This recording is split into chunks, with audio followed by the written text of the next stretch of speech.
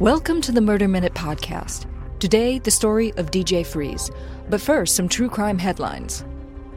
Police in North Carolina have captured 4 of the 5 inmates who escaped from Nash County Jail this week, leaving 1 inmate still on the run.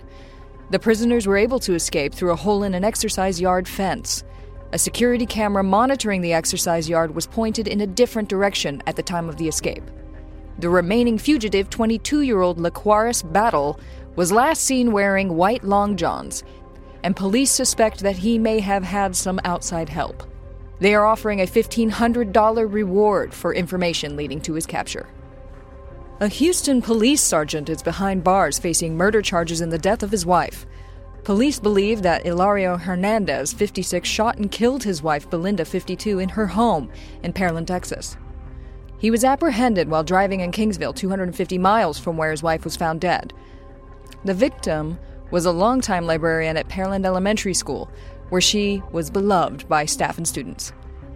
Her husband, an employee of the Houston Police Department for 33 years, was relieved of duty with pay. His bail is set at $800,000. Cook County prosecutors have dropped all charges against actor Jussie Smollett, though the Chicago Police Commissioner and Mayor Rahm Emanuel both condemned the decision. The state's attorney's office didn't immediately explain why the 16 felony counts of disorderly conduct were dropped, but released a statement explaining that they came to the decision after reviewing the circumstances of the case, including Smollett's volunteer work in the community and his agreement to forfeit his $10,000 bond. Most of the court records have been sealed.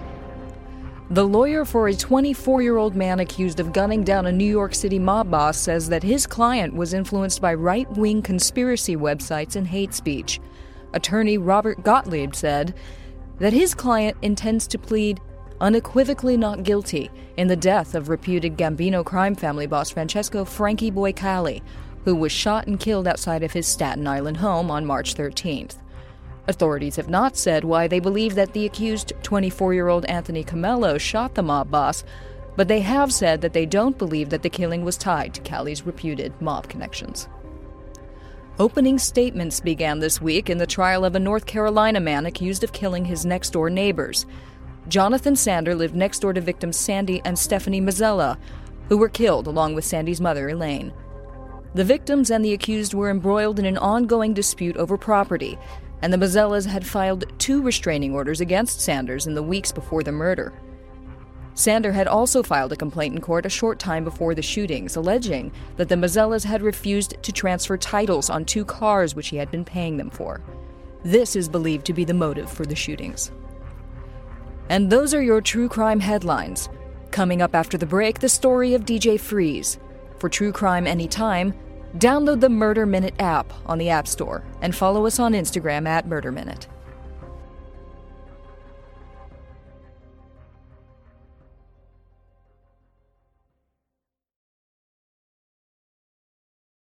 Christy Murak always knew she wanted to be a teacher.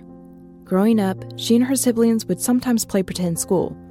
Christy always wanted to play the teacher.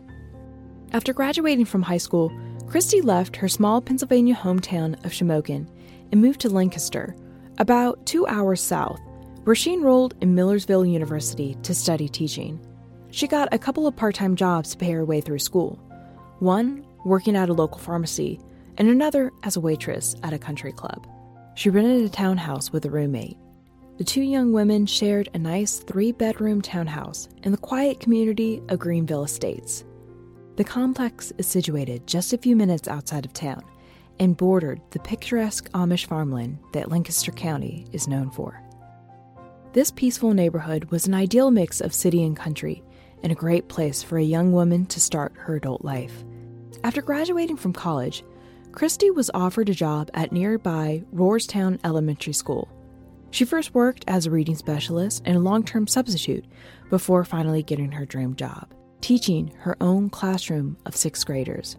Harry Goodman, the principal of the school where Christy taught, described the young teacher as energetic, enthusiastic, effervescent, caring, and kind. Exactly what you'd want a young teacher to be. Christy spent the evening of December 20th, 1992, preparing Christmas gifts for the students in her classroom. She got each of them a copy of a book called Miracles on Maple Hill. She fixed a candy cane to each package, along with a small card that read, "Wishing you a Merry Christmas and a great 1993. Love, Miss Merak." The next morning was a Monday, the last day of school before winter break. Christy Merak's classroom filled with students, but their teacher was nowhere to be found. Concerned, Principal Harry Goodman called Christy's house. Nobody answered the phone, so he kept calling. He tried calling 5 times before reaching out to Christy's parents in Shamokin to see if they had heard from her. They hadn't, and by now everyone was very worried.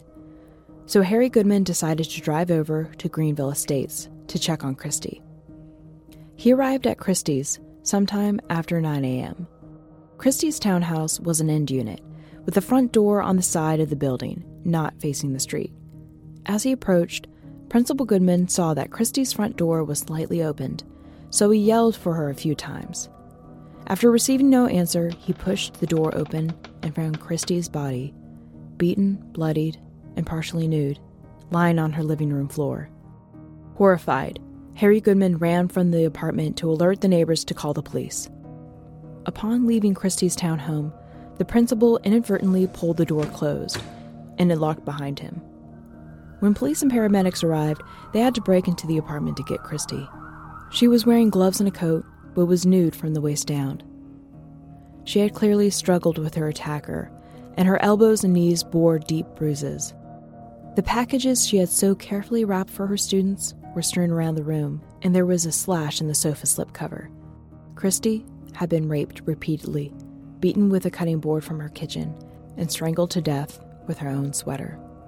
Almost immediately, detectives theorized that Christy had known her killer. There was just a small window of time each morning that Christy would be home alone.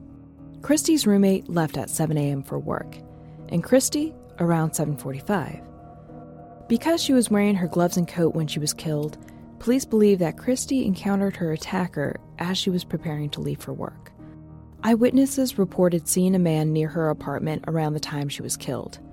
They described him as a white man, 25 to 35 years old, with an athletic build, sandy blonde or light brown hair. He was believed to be driving a white car, possibly a Datsun. Police had several leads in the early days of the investigation, but none of them went anywhere. A strange man had dropped off flowers to Christy's school after learning of her disappearance. Police tracked him down and learned that he was a secret, older, married boyfriend of Christy's, but he was not her killer. There had been a few reports of a peeping Tom in Christy's neighborhood in the months leading up to her murder, but police were never able to identify him. They interviewed dozens of men and were able to eliminate all of them as suspects. Even the $10,000 reward offered by the Merak family didn't help to solve the case. By 1995, 3 years after the murder, detectives had interviewed more than 1,500 people and had eliminated every possible suspect. The trail had gone completely cold.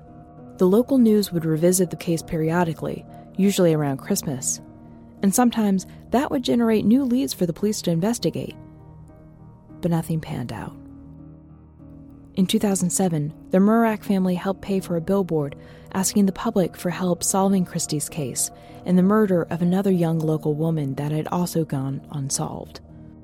The billboard didn't lead to an arrest either.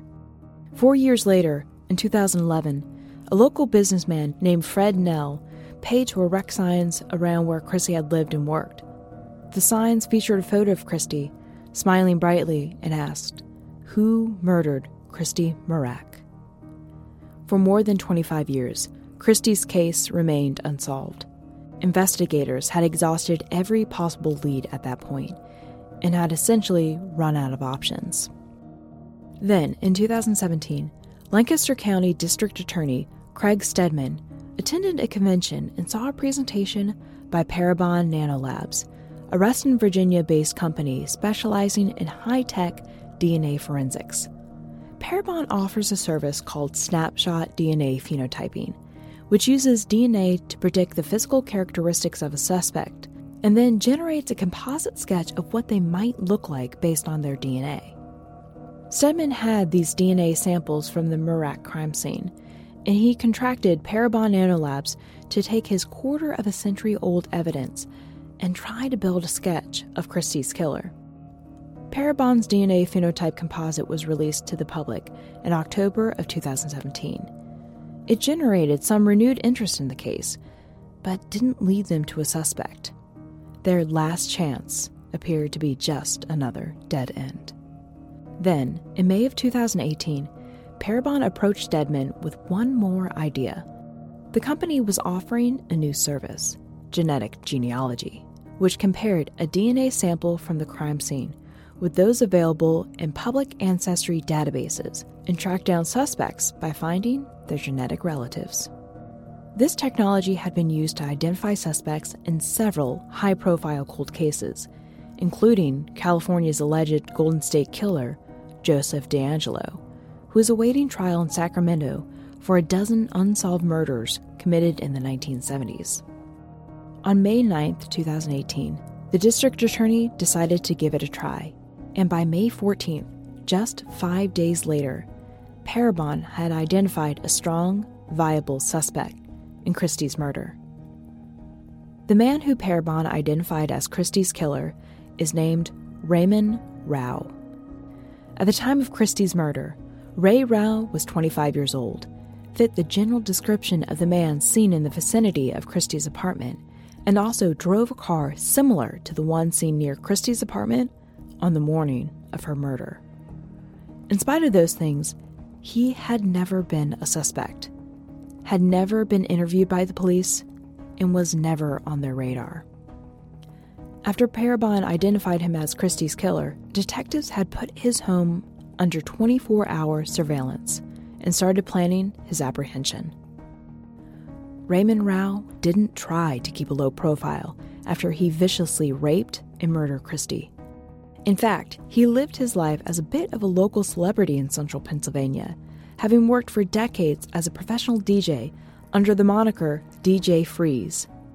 In the 1990s, he DJ'd at a local nightclub and hosted a popular Friday night dance party that was simulcast on a local radio station.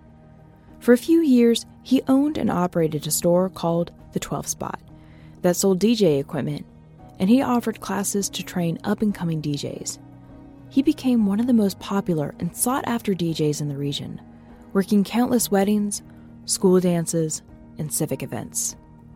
Rao married, divorced, remarried, and divorced again. In 2013, he married a Ukrainian single mother with a young daughter and moved them to the United States to live with them.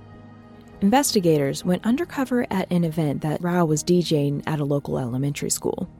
They collected his discarded chewing gum and a water bottle he had been drinking from, and the results came back more than conclusive. There was a 1 in 27 octillion chance that he wasn't the killer, which is a 1 with 27 zeros after it. Police were ready to make an arrest, but were delayed for a time as Ray and his family set out for a weeks-long cross-country vacation. Upon their return to Lancaster, police arrested Raymond Rao without incident in his home, just 4 miles away from the townhouse where he took Christie's life all those years ago. In January of 2019, Raymond Rao pled guilty to charges including rape and first-degree murder. He was sentenced to life in prison without the possibility of parole, plus 60 to 120 years. He spoke in the courtroom, apologizing to the Merak family and admitting his guilt, though he offered no motive or explanation for his crime.